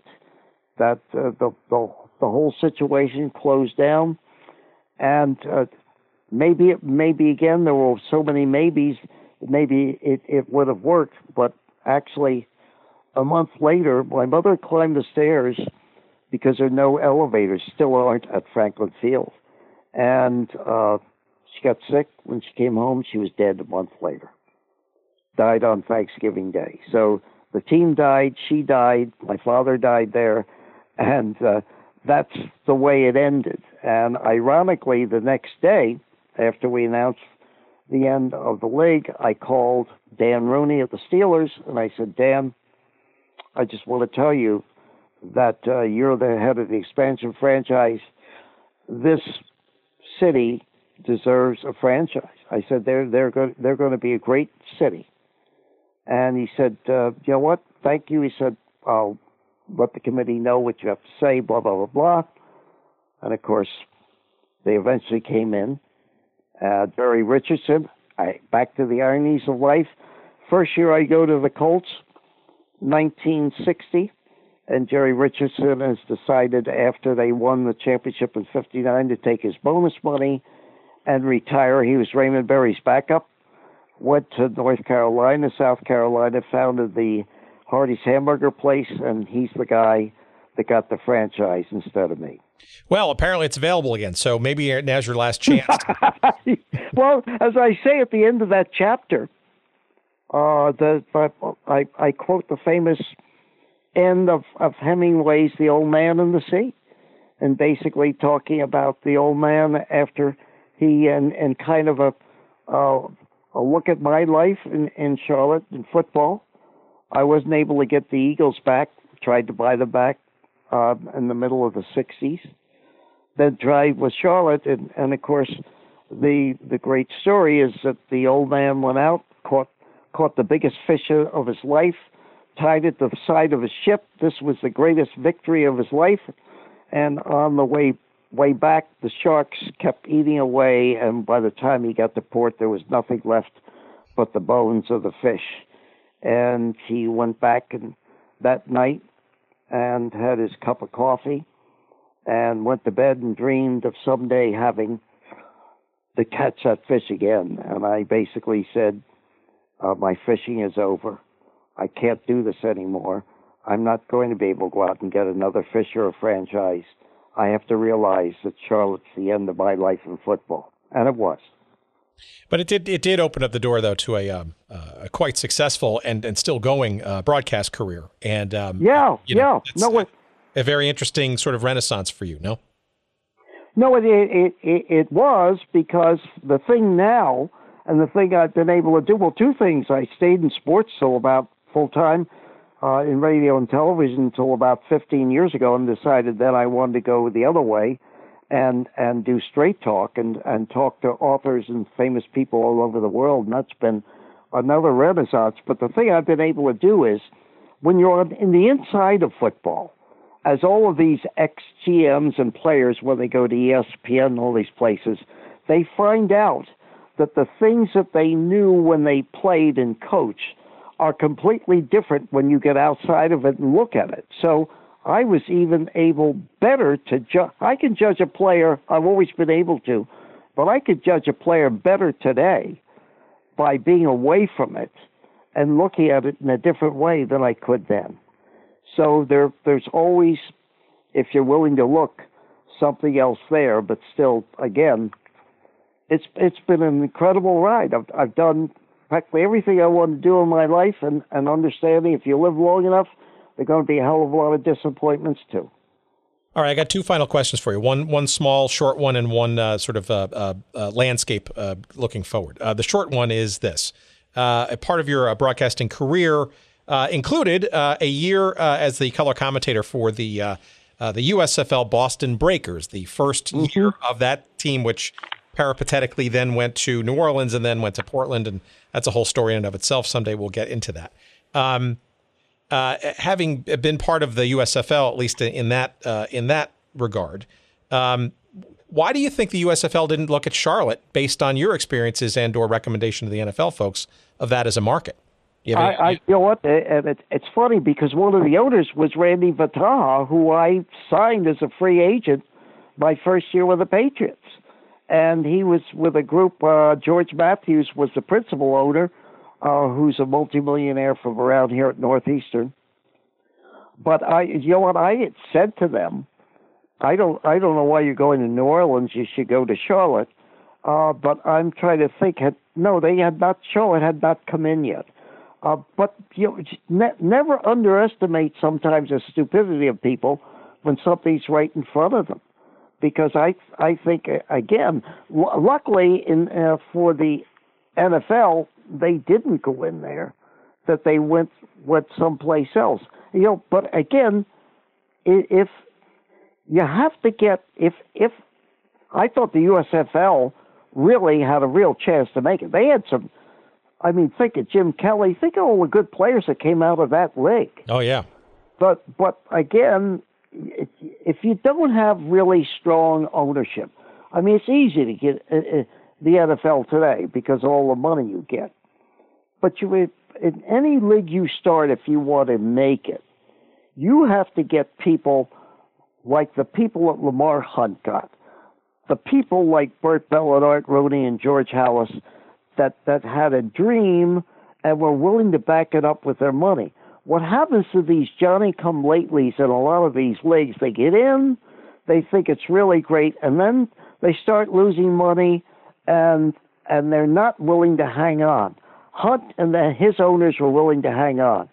Bert Bell and their owners were willing to hang on. That's why they made it. And that's probably too late for any league to make it now, because the NFL of 32 teams, 16 of them to me are like expansion teams. My God, they're the quality of football. Luckily for the TV and there are enough great players on at least 16 teams. But there are teams today that I would say are playing in the NFL are not as good as the USFL. Absolutely. And probably not as good as some of the teams in the old AFL. They're just, you can't be. You've got 32 teams. There's not enough players. There might be 8 or 10 really good quarterbacks, and there might be another 16 or so that are not good at all. Well, that's my last question is sort of, what do you think the future of the NFL is and looks like? I mean, you mentioned the term storm clouds earlier. You can't not be a fan of pro football and not sort of see some of the cracks, I guess, perhaps in the shield that is the NFL, whether it's CTE or the treatment of players and their grievances. Frankly, just how communities are in many respects being held hostage by teams, and their demands for upgrading stadiums and all those kinds of things. It seems to me that there are a bunch of things that could easily trip up a very successful, arguably the most successful sports league in this country, if not careful and or wise. What's the famous line from the movie Wall Street? Greed is good. Greed is good. And I think what's happened here, first of all, do you know any dynasty, any great business that doesn't eventually come back to earth? I mean, it has to happen. It might take longer, but it's the thinking and the way you act that brings it back to earth. So I look at CTE is certainly one of them. But I think the greatest danger to the league is that the overexposure, because you're educating people, but you can't educate people to the point of them saying, wait a minute, I'm not that dumb, that product stinks. When you're trying to show every team, now you have the red zone. I turn the red zone on Sunday, and a lot of times I say, I'll watch the Patriots game, but I don't need to watch all these other games. I can get the best plays on red zone. So you're taking and telling people the 32 teams are quality products? Come on. I mean, if you're on Sunday afternoon, Sunday night, Monday night, Thursday night, and then when you get into December, Saturday, you mean to tell me that the public is not going to see that this product isn't that good? Parts of it? I think that's the greatest danger to the league itself. And they're not going back because they keep saying the money is really good. But the other thing is that there's such inequality. The Players Association, it's the only league, as strong as it is, where the Players Association really basically has no power. Baseball has it. Hockey now has it. Basketball certainly has it. The NFL player is still grossly underpaid for what he does. His life is very short, 3 to 3.5 years, and yet much of the time their player association just doesn't have the power and never really has. So there's a lot of inequality there. Now, whether it'll take 10, 15, 20 years, I have no idea. But I think the other thing that you have to look at is this generation, people 20 to 40 years old, let's say, they're on their phones, they're on their computers, they're not really fans of the game. They play fantasy football, but they're not doing it because they think so-and-so is better than so-and-so. It'll eventually, by the way, be gambling. It is gambling. So are you creating fans or are you creating people that are just keeping score? all of that. And the NFL is smart in that they're selling rights now to being able to watch a game on your computer and get it on your phone and everything else like that. But I think the days of people sitting down and watching a doubleheader in the millions, I think those days are over. Yeah, I hope not. Yeah, I hope. Yeah, but I think it is. Yeah, and my professional day job is in the media industry, and clearly, you look at television viewing. You mentioned millennials. There are, the viewing habits are just saturation, all those things, and the way people watch television, right? Cutting cable cords and streaming and not necessarily being exposed to advertising. I mean, look, the one thing though the NFL has going for it, but for how long is a question, is its dominance as a live and hard to record or skip or not see live a product. And it's very interesting to see how intertwined network television and the NFL are these days. And all the cracks in the television part are already starting to happen. And if the NFL is not careful, it in some respects could wind up being a very, mutually unbeneficial relationship. They might go down together. Clearly, if you're not paying attention, some of those pieces are starting to crack, and it'll be interesting to sort of see how it plays out. Well, let me pose this to you and your audience. The craziness of it. Peyton Manning, $10 million by Fox or ESPN?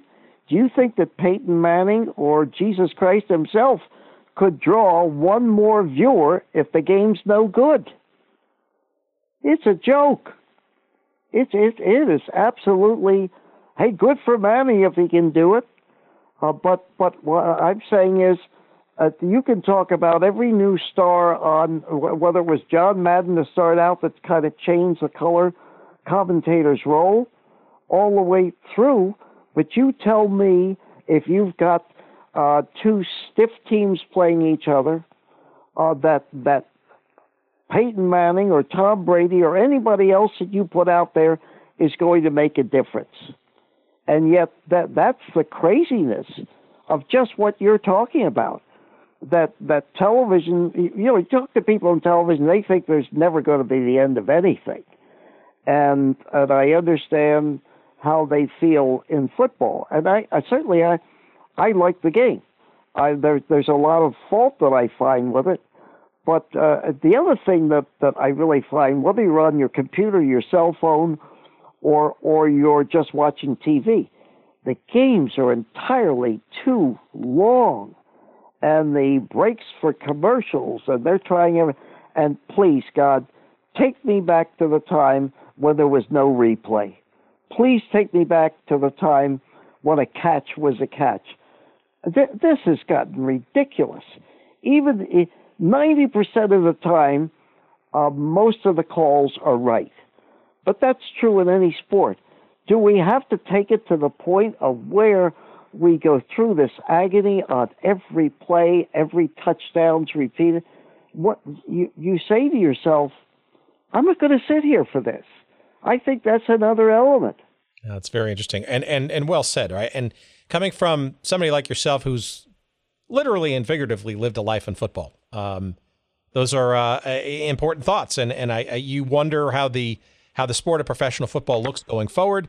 I'm sure you will be paying keen attention in the years to come. And I can't thank you enough. This has been fun. This has been a great conversation, and I look forward to sharing this with our growing and very passionate audience.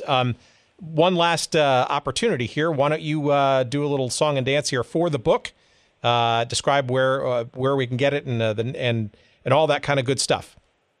Well, first and foremost, I think it's the most definitive a book on the history of pro football, but also the country. It's called Present at the Creation, My Life in the NFL and How It Became a Behemoth.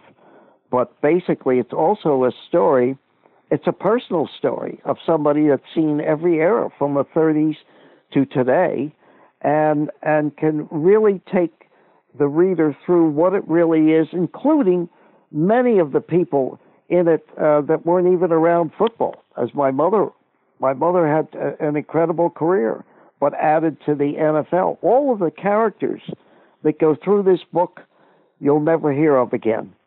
And so, therefore, you can get it on the cheapest way to do it. That's in bookstores all over the country. And you can get it on audio now, too. But the cheapest way, the best way, is just go on Amazon. There are great reviews on it on Amazon. And you can get it at a really reasonable price. But I guarantee you this, you'll take a trip like you've never taken through the game if you read this book. Oh, I can vouch for that. I've read significant portions of it already. It's published by University of Nebraska Press, who we thank tremendously for connecting us to Upton. It's been a great conversation. Rosemary Sikora, in particular, the publicity manager there. Thank you.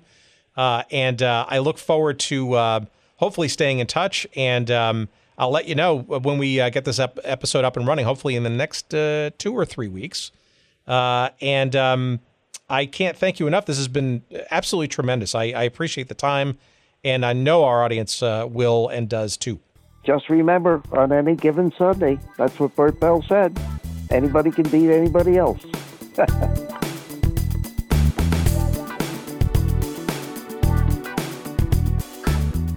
All right. Thank you to our new friend, Upton Bell. Very fun conversation. I learned a tremendous amount, and what a unique individual. I mean, having been literally as a kid in the earliest days of the NFL at the knee of his dad, the second ever commissioner of the National Football League.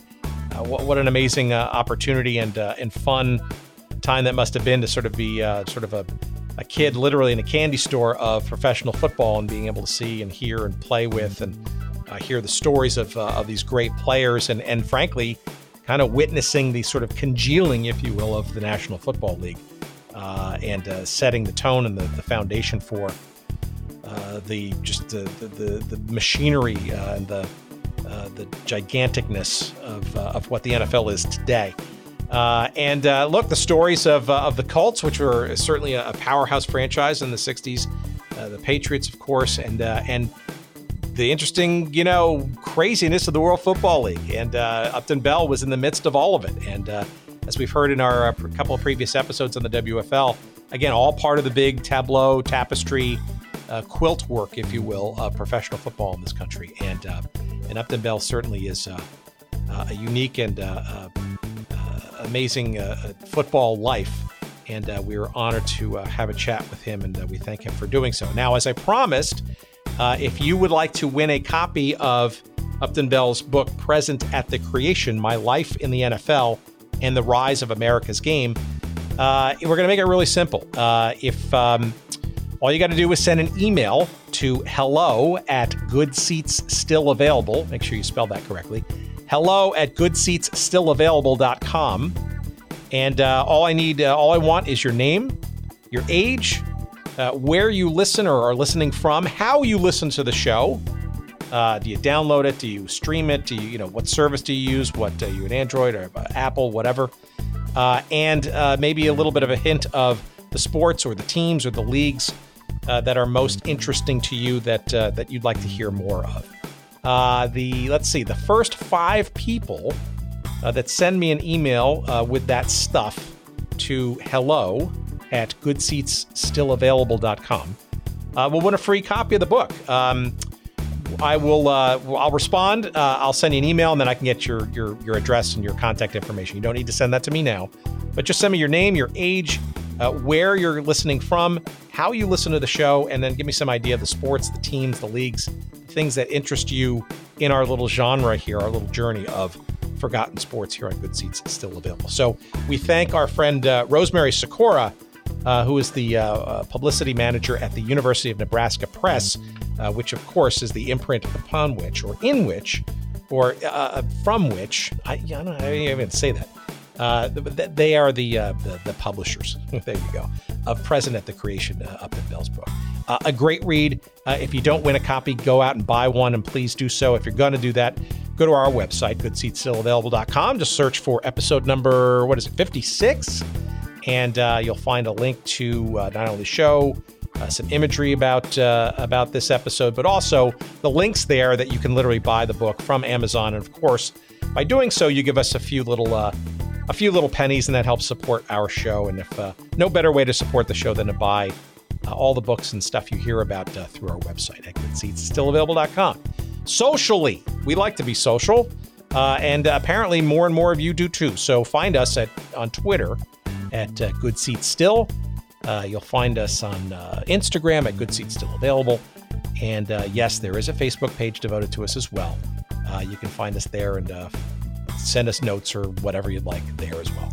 Last but not least, our friends at Podfly Productions, who put this show together, in particular, the great Jerry Payne, the good doctor. And if you want to learn about podcasting and a little bit about what their services are, how they help you get going out of nowhere, or frankly, if you're a pro and you just want some expert editing and production help, Podfly Productions is the place to go. Tell them I sent you. And of course, you can find them at podfly.net. Okay, we're done for this week. Thanks so much for listening. We will see you next week. No, we won't. We'll hear you. We'll talk to you. You will listen to us, hopefully, next week. Whatever. We look forward to it. And thank you again, as always, for listening. Till then, take care, everybody.